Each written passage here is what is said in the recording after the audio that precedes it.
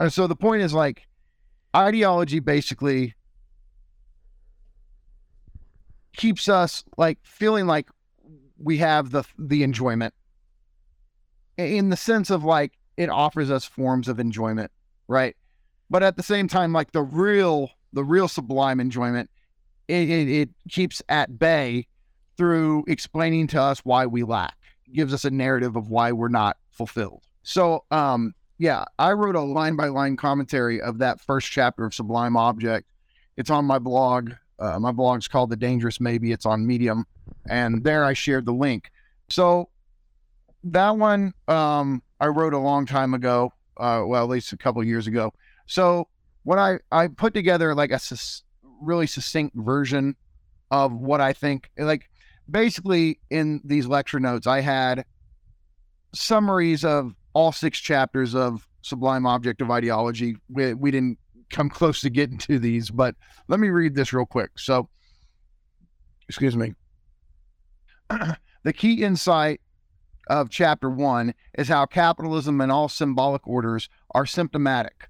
They intrinsically generate an antagonism that defines them, sustains them, and undermines them. The symptom of capitalism is the proletariat. The proletariat is the impossibility of capitalism. You don't have capitalism without wage labor, but the wage labor is precisely what will come, according to Marx, to undermine the system. So it's both the condition of possibility and the condition of impossibility of capitalism, and thereby it makes it its symptom. So ideology obfuscates this internal deadlock, this traumatic real. The capitalists don't force you to work. There is a fair exchange, right? Like that's liberal ideology trying to cover over the intrinsic deadlock or antagonism between capitalist and worker by smoothing out that traumatic real. I know it's funny to call this class struggle that, but that's what it is. And ideology covers it over by, saying, oh, well, it's, there's a fair exchange, or you're not being forced to work, etc. We can use psychoanalytic concepts on society itself, since it, too, is symptomatic. There is a homology, a structural likeness between the commodity and the symptom, i.e. the dream or the parapraxis, slip of the tongue. So the commodity and the dream are both formal distortions. In other words, the commodity is ideological through and through because of how it conceals the traumatic source of its value, the extraction of surplus value through the exploitation of wage labor.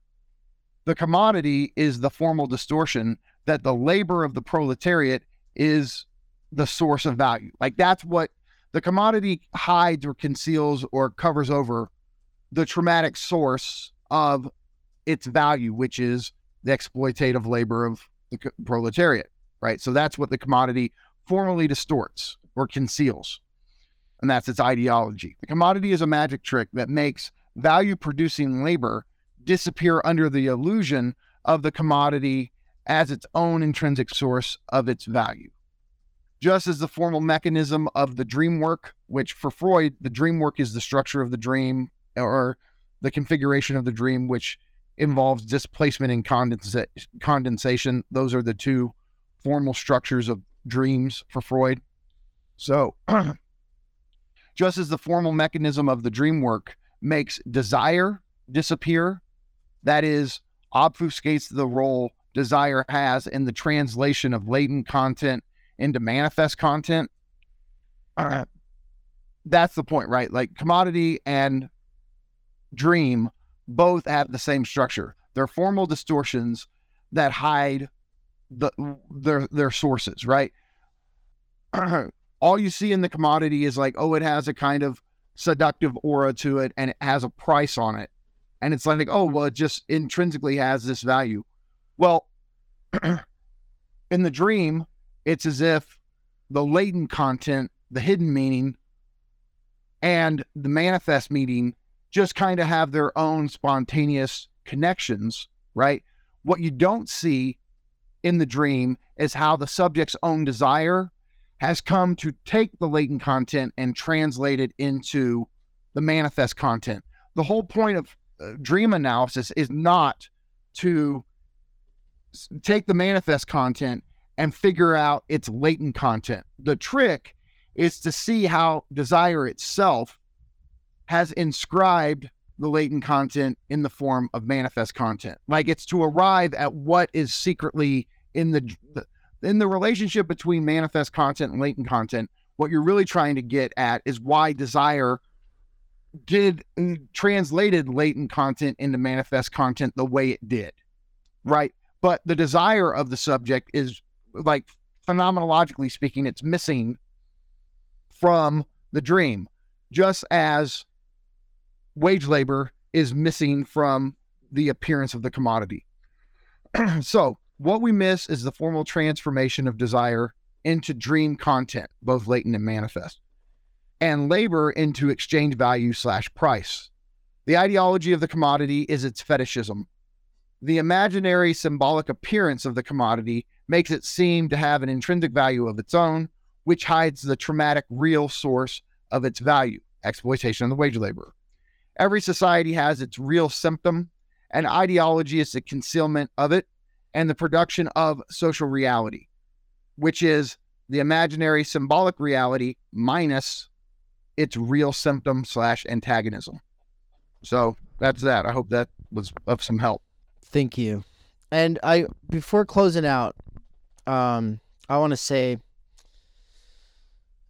that it's an honor to have you on, because I know that you are in popular demand and that you are too busy to ever take on anything. People want you to lead discussion groups and teach classes and write things on specific things, and you're not able to do that. And the conferences and presentations, and you have to say no because you're a wage laborer.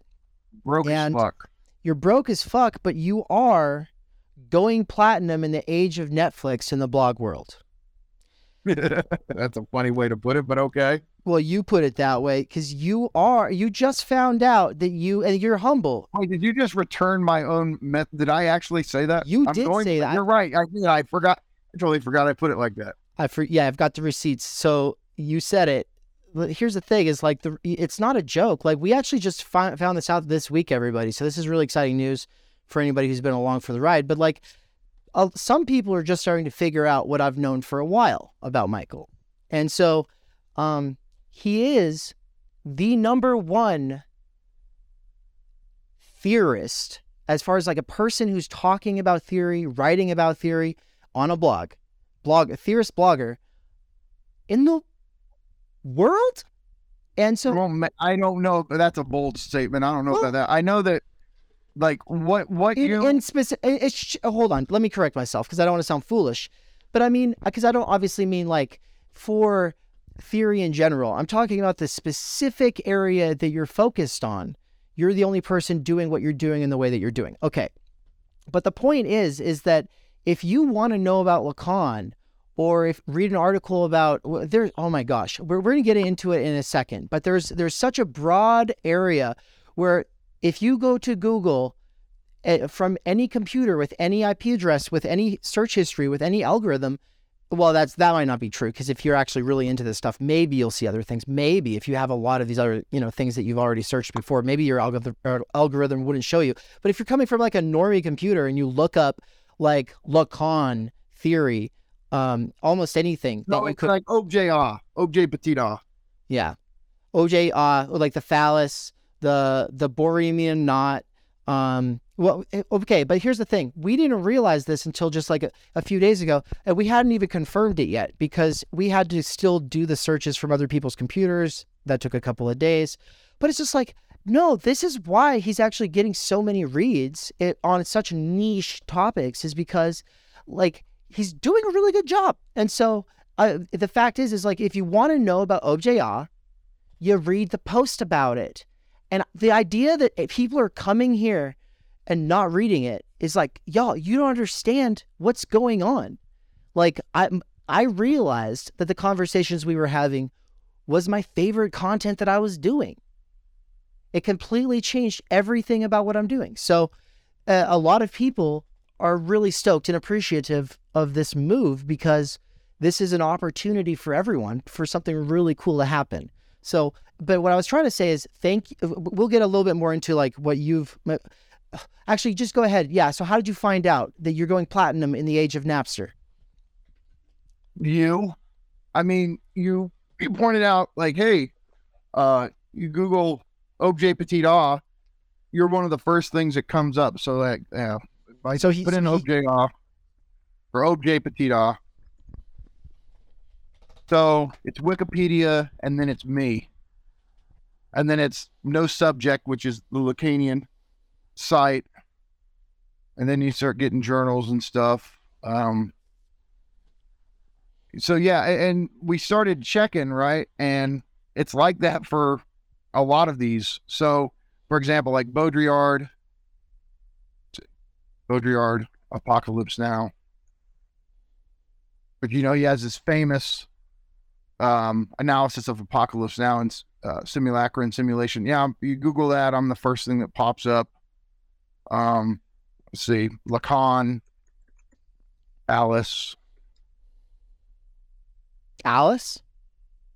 Yeah, like Lacan, Lacan concept.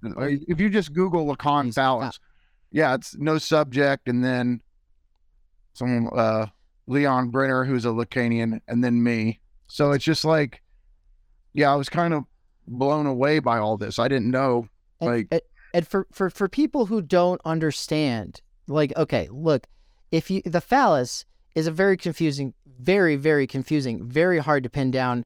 One could say slippery concept, and it's a concept, and Michael breaks it down. And the thing is when I originally read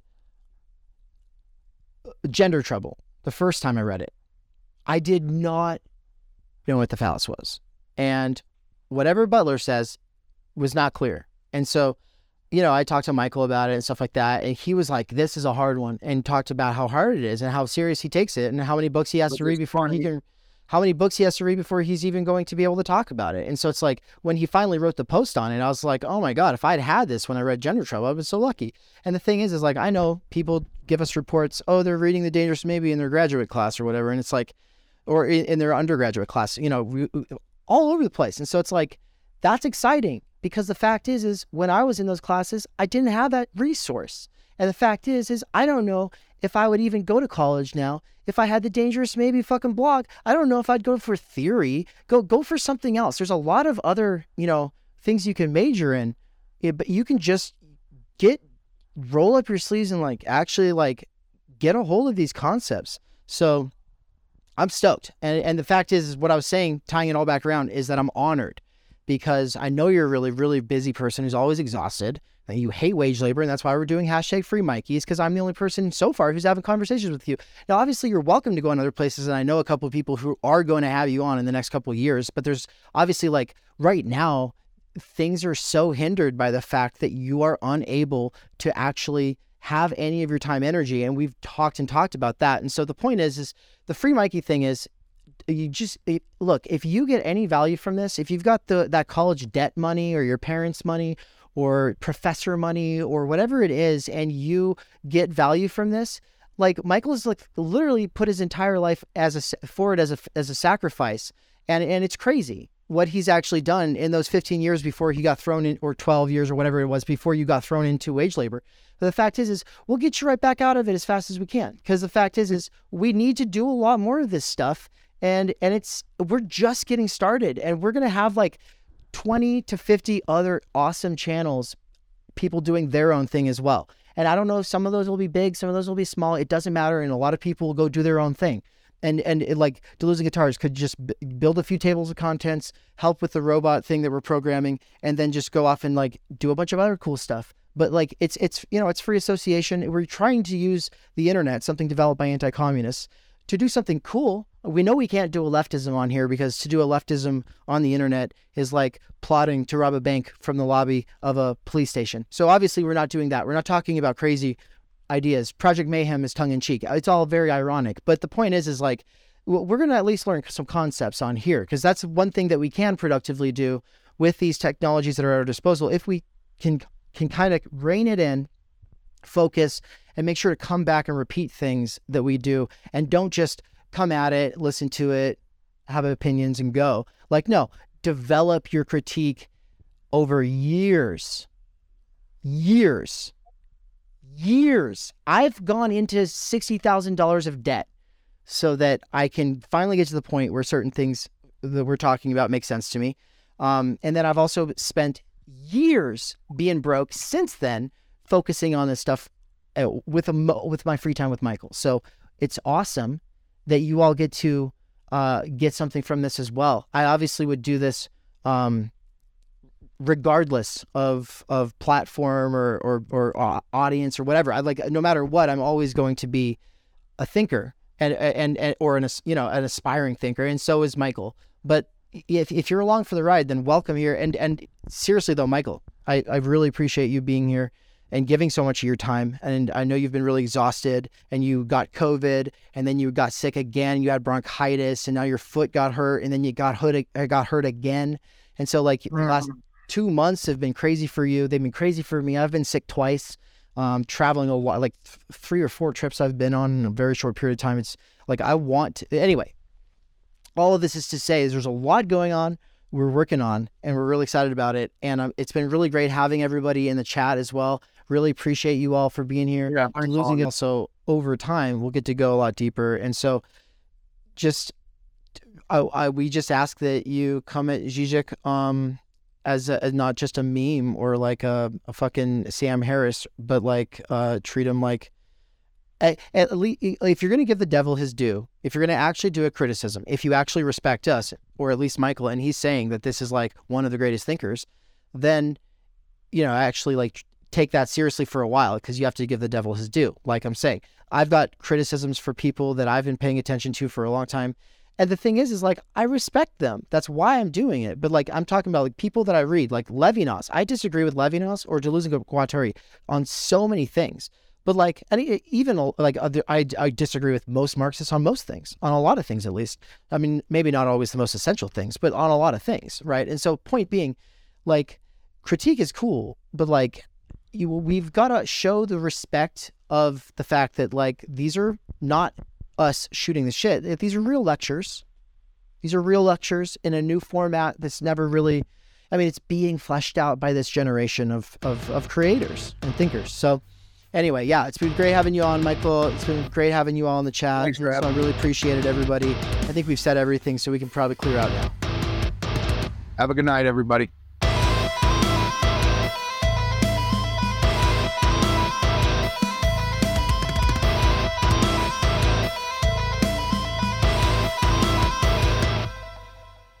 In an attempt to bring in new people to the world of philosophy and theory while building on relationships already established, we are doing a countrywide tour of the United States this fall. What's up, guys? It's Ann and Are we Dave. coming to a city or town near you? Do you think there is a venue or audience in your local region that would be interested in a lecture or facilitated discussion about existentialism, critiques of therapism, PMC ideology, self-help, introduction to philosophy, or the time-energy critique of any of those things? This speaking and discussion facilitation tour will include the Pacific Northwest in mid-August, the Kansas City, Missouri area late August or early September, Philadelphia at the beginning of October, and really we're going to be all over the area there, hopefully, so get in contact with us if you think that we should come visit your state.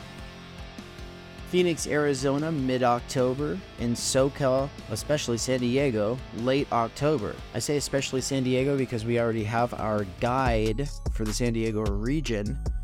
What's the difference between a host, a guide, and a volunteer, you ask? Well, thanks for asking, actually. The volunteer role is for people who want to put up posters or in other ways promote the events that will be occurring in their town or city, whereas the host might have a guest bedroom, guest house, or a place that we can park our van so that we can sleep in our van. We need to know if you would have like bathroom facilities or anything like that, and so the form on the website is where you can tell us what you have to offer.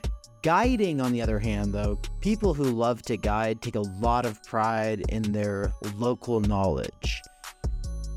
A good example of that would be Michael Downs when I visited him in Raytown, Missouri, and he took me into Kansas City, and we had barbecue, and he took me to the mall and to all these other landmark places from his life growing up there.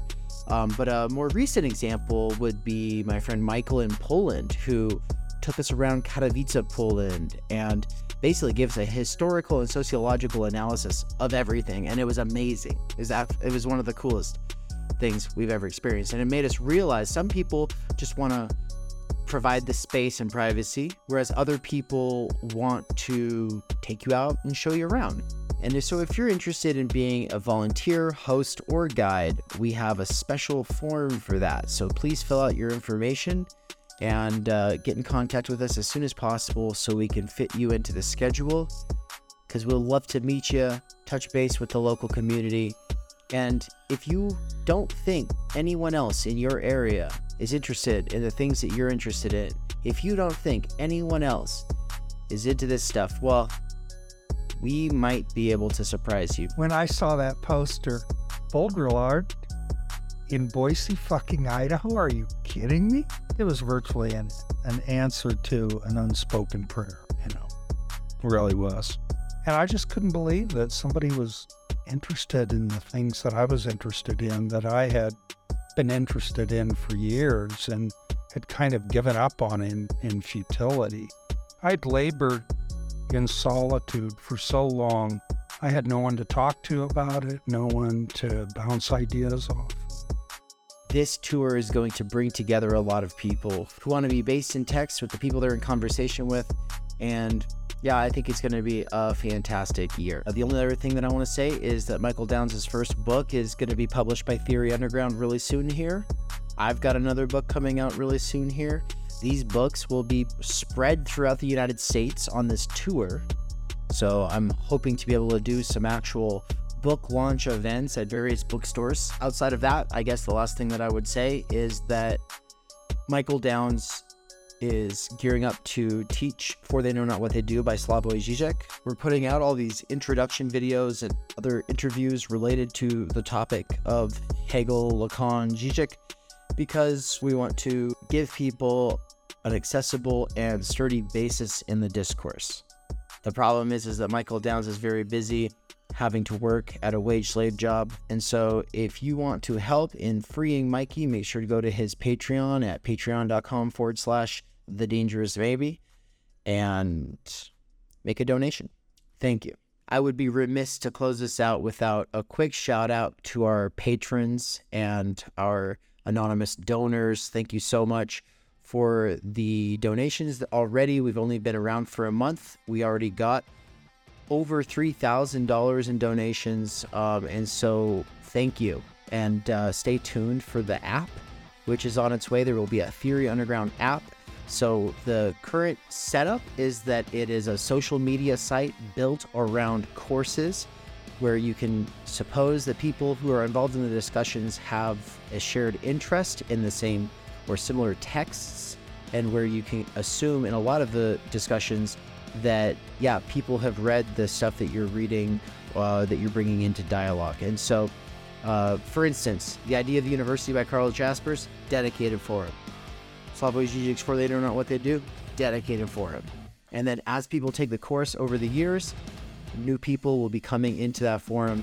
And so if you get in there early, you'll be able to see how the conversation evolves. And as new people add into the conversation, it'll bring back memories and like things that you want to work through, questions that you had with the first time that you read the text.